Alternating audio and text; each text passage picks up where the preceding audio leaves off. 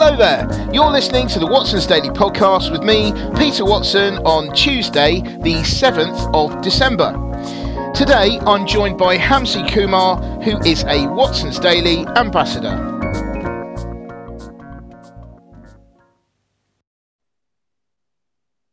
Hi there, Hamzy. How are you doing today? I'm doing okay. How are you, Peter? Very good, thank you. I hear that you've got leaf blowers outside outside where you live at the moment. Is that right? Yes, at the most inconvenient time of all, when I'm about to record this podcast with Ah, you, it's like, it's okay. let's go full blast. Absolutely.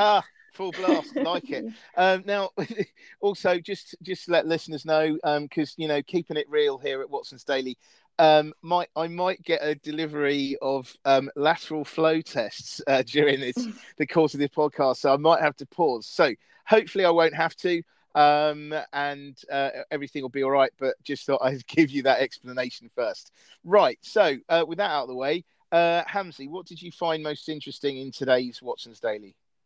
I thought the story about DoorDash hiring full-time workers to launch this ultra-fast delivery to compete with the 15 or under 15-minute delivery Mm-hmm, scheme or business that they're trying to do in New York mm-hmm, was really interesting. DoorDash has been a huge proponent of the gig model that we see with Uber trying to fight for it in the courts here in the UK, as well as mm-hmm, with Deliveroo. They actually spend more than $50 million to lobby for the law in California, which would make these gig workers independent contractors as opposed to employees. mm-hmm. So this is like a really interesting U-turn from DoorDash. Yeah.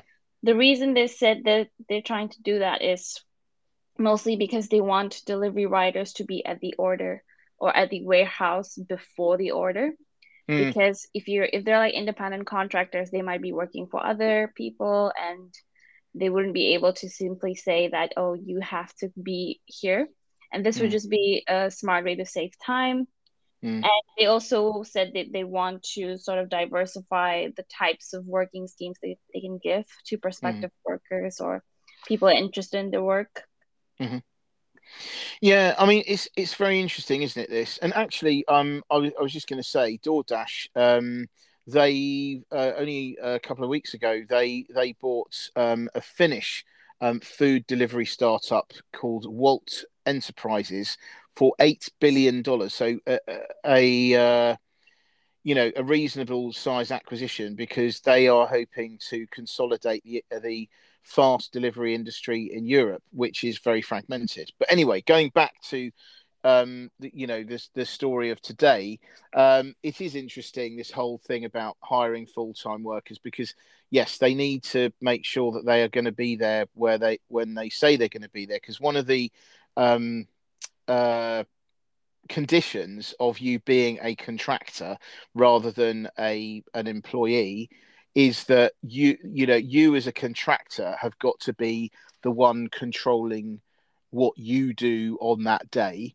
rather Mm-hmm. than the employer, rather than the company. So the company has got, in theory, the company has got to say, phone up a worker and say, hey, do you want to work for us today? What are you doing?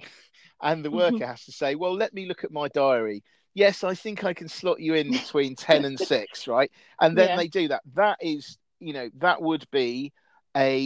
that would be a relationship whereby you would be a contractor. Mm-hmm. Whereas if if you knew, like, let's say you were you were working for DoorDash, you would have to sort of go, you the lines are blurred, because if you are saying to DoorDash, well, if DoorDash is saying to you, yeah, I want you to come in at 10 and leave at 6, that's different because they are the ones that are driving your schedule, I guess. I mean, that's another way of looking at it. So, although it's the same outcome, there are subtle differences, and obviously the difference between being an employee and being a contractor are different in terms of pay and benefits. And I think that the fact that DoorDash is actually doing this, making their workers full time in New York, shows that they do need to make sure that people are definitely going to be there when they want them to be there. Yeah, given how bad traffic is in New York and there's just too many cars going around. Um, Indeed. yeah, and I think it's really interesting because in the article they talked about how this decision would impact other similar companies in terms of Mm, saying that their drivers or riders are self-employed. mm, We see with Uber, they've always tried to argue that they're a tech company, not a transportation company. yeah. They made before the Supreme Court case that basically said that the drivers were employees, Mm, oh sorry, workers. They would say that, oh, they're not signing a contract, they're signing a software license. We're mm, lending the mm-hmm, software license for these drivers to use. But the problem is Uber drivers, when they drive, they're not really driving promoting themselves, they're promoting Uber. mm, And Uber drivers were made to accept most ride requests because mm-hmm, Uber wants to make sure that it was reliable as a service. But if you're mm-hmm, truly independent or self-employed, you should be able mm-hmm. to say no, I do not want to do the Yes, work. But so exactly. that was what impacted the Uber decision in the UK. Mm, But it is really interesting because they also really want to compete with GoPuff. There's mm-hmm, also a similar company in mm-hmm, New York. mm. And there was also in the article they talked about this thing called dark stores, which are Yeah, basically like warehouses yeah. that they want to open up. And when they have these dark stores, they could really be able to have these warehouses at convenient locations Mm, and deliver within that 15-minute time yeah. gap. So, And by the way, just for those listening, and I know I'm sorry, Hamzy, I made this very poor joke before. Dark stores aren't stores that don't have the lights on. They are. So I'm allowed to make dad jokes, right? I'm a dad. It's fine. It's okay. it's okay. It's okay. But no, they're basically sort of stores that mirror. Well, sort of. I suppose they one way of thinking is they mirror other stores. So they're not a store that you can go like a normal punter can go into. Mm, They are stores. Presumably, it looks more like a warehouse when you go in, and the workers pick the stuff from the shelves in there, rather than it being all nice and etc. So yeah, that's sorry. Just to clarify, dark store. But anyway, carry on. yeah, with no worries. With the dark stores, it's really interesting because it's part of this trend for more space. Hmm. If we see the same thing happening, and we are seeing the same thing happening in the UK, there's already competition for space for Hmm. warehouses by Amazon. There's Hmm. competition for space through gigafactories. Hmm. There's competition for space for small modular reactors that we're seeing due to the Hmm. energy crisis that people are considering Hmm. alternative renewable sources. So that was something that was I thought was really interesting. Hmm. Another thing that I found interesting was because they're trying to attract employees, like or new forms of people to join the company, not Hmm. just employees with this model, but they also have another work model with the normal gig delivery, which would be self-employed.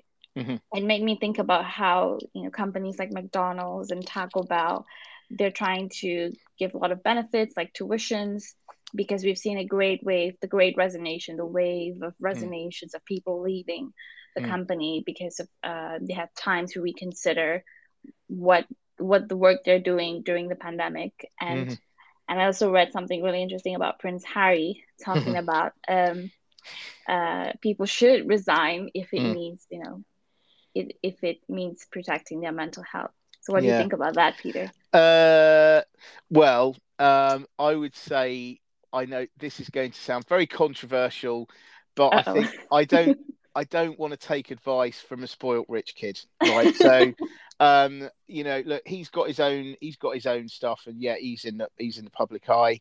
I think that I think that generally speaking, most people go to work for the paycheck.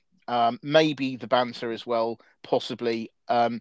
But I think he's got a point in the sense that if it is having a bad effect on your mental health, then it is a good idea to leave. But you really need. It's very difficult. I think it can be very impractical because you can't. Most people can't just leave and then look for another job. Most people need Yep. to find another job, then leave, then go into the other job. Then that's the best way of doing it. The problem with that, and I found this, obviously, I was a headhunter for a number of years as well, and I said this so many times to people, that the problem is finding a job is often a full-time job in itself. And so it is very difficult while you're in a job. The other irony of doing that as well is you are more attractive to potential employers, generally speaking, and you will get more money as a starting salary if you are already working. And I say that is a bit Mm-hmm. like when you've got two kids playing with toys, right? If it could be that one kid has never played with one toy before, but if they see the other kid play with it, they want that toy, right? Mm-hmm. They want the toy that everyone else wants. So similarly with with jobs and employ and potential employees, the sort of general kind of attitude of employers tends to be, if you are already employed, you must be good, right? Rightly or wrongly, right? Whereas if you've resigned, and then they a lot of times they will think, does this person have the tendency to make rash decisions, and or can we get away with paying them less because they need the job, right? So I mean that's really blunt way of looking at it. So I mean I could obviously talk about this all day, because it's one of my favorite subjects about this, but and say used to be a headhunter, I've written a book and stuff about it. So but I just think that if you need to be very careful following Mm-hmm. that kind of advice, that quit if it's affecting your mental health.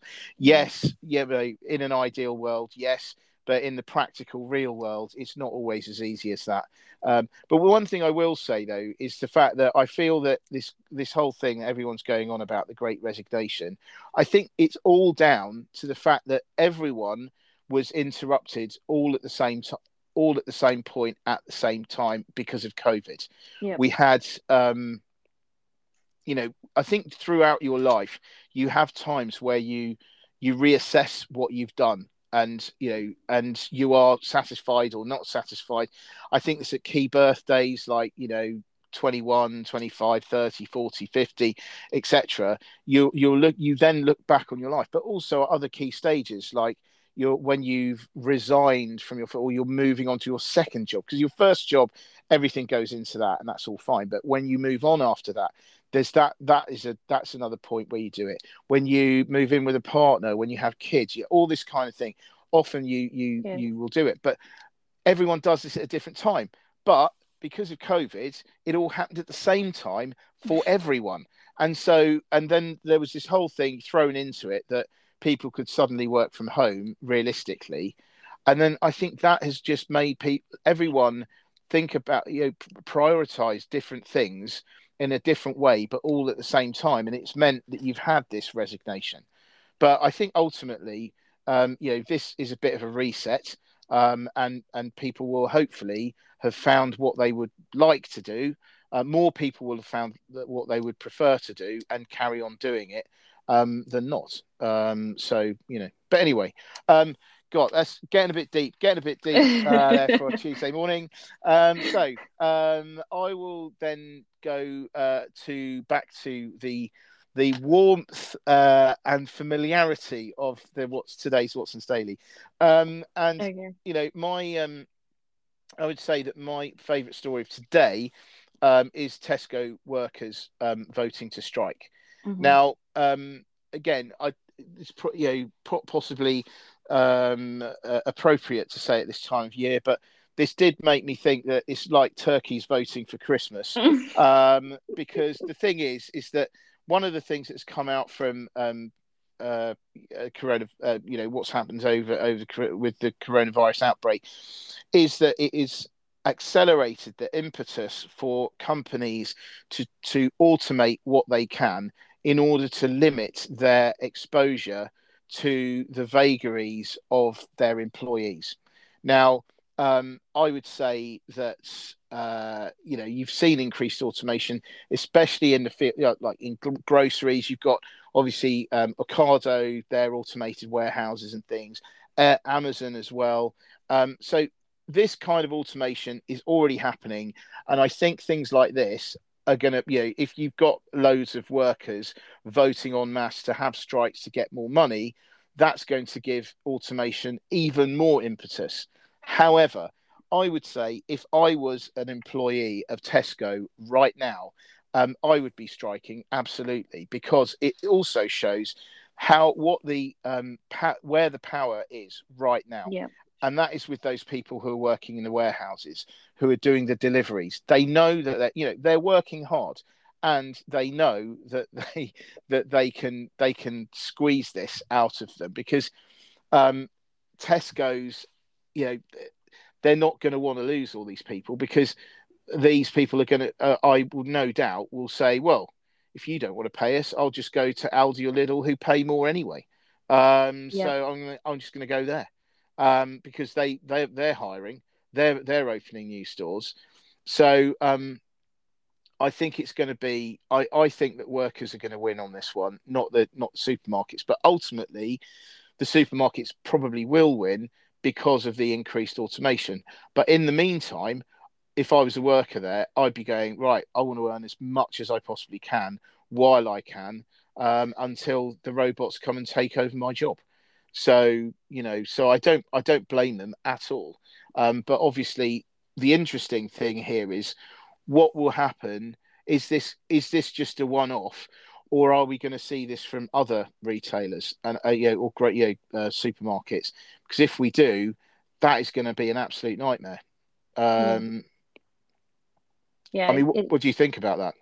Yeah, I think I agree with what you said. Like, the workers will win temporarily, but in the long run, automation will just change how we experience grocery shopping or even other parts of our lives. I mean, automation is here, AI is here. We cannot deny it. And what I found interesting was Tesco's offering a 4% pay rise, but the unions are wanting a 6% pay rise based on retail price inflation figures. So I think that it seems like a reasonable offer or reasonable demand based on the fact that they are working so hard. But Tesco has already dispatched, long life goods such as alcohol or Christmas puddings, to meet the demand that we're going to see this year and this month, actually, because Christmas is coming and nobody wants to shop online for even not just, I mean, we're talking about food, but even other stuff where nobody's interested in shopping online because of the deliveries and the backlogs in that arena. And I mean, it's just going to be higher costs for everyone, just like what you were talking about. If every supermarket goes through this because everyone decides to strike, how are they going to cope? They're already paying more because ingredients are costing higher. They're already paying more to people in general because it's harder to get people to work at certain industries like retail and hospitality. Yeah. And you have issues with HGV drivers. You have backlogs with getting in the supply chain, getting deliveries to the right grocery stores or supermarkets. So and you have the price war with Aldi, with the Aldi price match. So it's just a whole myriad of factors that it's not looking good for Tesco at this moment. No, not at all. So yeah, we'll see. We'll obviously see what happens. We'll see what happens elsewhere, because actually, if this happens elsewhere, then all the retailers are going to have a problem, because then they're going to have to pay higher wages, and then ultimately that's going to be passed on to us in terms of higher prices. I just got to tell you this. When you talk about this, you reminded me. So again, I'm not sure whether I've said this before in the podcast. I used to, when I was a student, I used to work at Sainsbury's. I won't say which one. And I worked for a number of years there. Actually, I really enjoyed it. It was good. I was on tills. I was on provisions. I was on the deli. That's where I learned about cheese and things like Parma ham. All that kind of stuff. It was a revelation. But one of the things I did while I was there is I did work the night shift, because you used to get paid way more money but I used to work from 9, so over in the summer holidays. So I used to work from 9 o'clock in the evening till 7 a.m. the following day. And Oh, wow. one of the funniest things I saw when I was there was something. I can say this now because this is a long time ago. No one's going to know this, but one of the things I was absolutely shocked because I was a very naive young lad, right? Is that the people that used to work in the in the warehouse, they used to be drunk in the morning, right? I was like, what? How does that work? And apparently, so if you were on beers, wines, and spirits, what would happen was, so only them, obviously, that only they would be drunk. And what would happen was they would do a stock take in the warehouse, and then they would take a bottle out of a box and then drop the box, right? So they put it down as a smashed box, but within the meantime would be sitting somewhere in a warehouse having a party, drinking all this wine. I mean, so I thought, oh my god, because of course when it's dropped on the floor, you don't know how much has been in there. So obviously they smashed the bottle at at the end of it, but that was an absolute classic. That went on for ages, and I thought, has no one noticed this? And it seemed like all of us knew, but the managers either turned a blind eye or really didn't know. It was very strange. But anyway, but there you go. There's my quick sort of anecdote for you on my fond memories of working at Sainsbury's a long time ago. Anyway, sorry, that was a bit weird. We took a strange turn there, but anyway, yeah, I guess we should leave. We should stop it on that note. Yes. But and also, I would never endorse that kind of behaviour. As I say, I wasn't in the department I was in. I just saw it as an outsider. But anyway, yes. I think we'll stop it there. Thank you very much, Hamzy, for You're this. I welcome. know this is probably you've thought, where the hell is this podcast going today?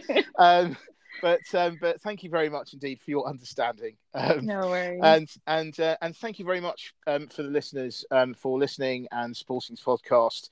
And we'll be back at Hamzy and I will be back again tomorrow to talk about more stuff. And hopefully there'll be I won't be talking about people getting drunk in warehouses and stuff like that. Anyway, thanks very much.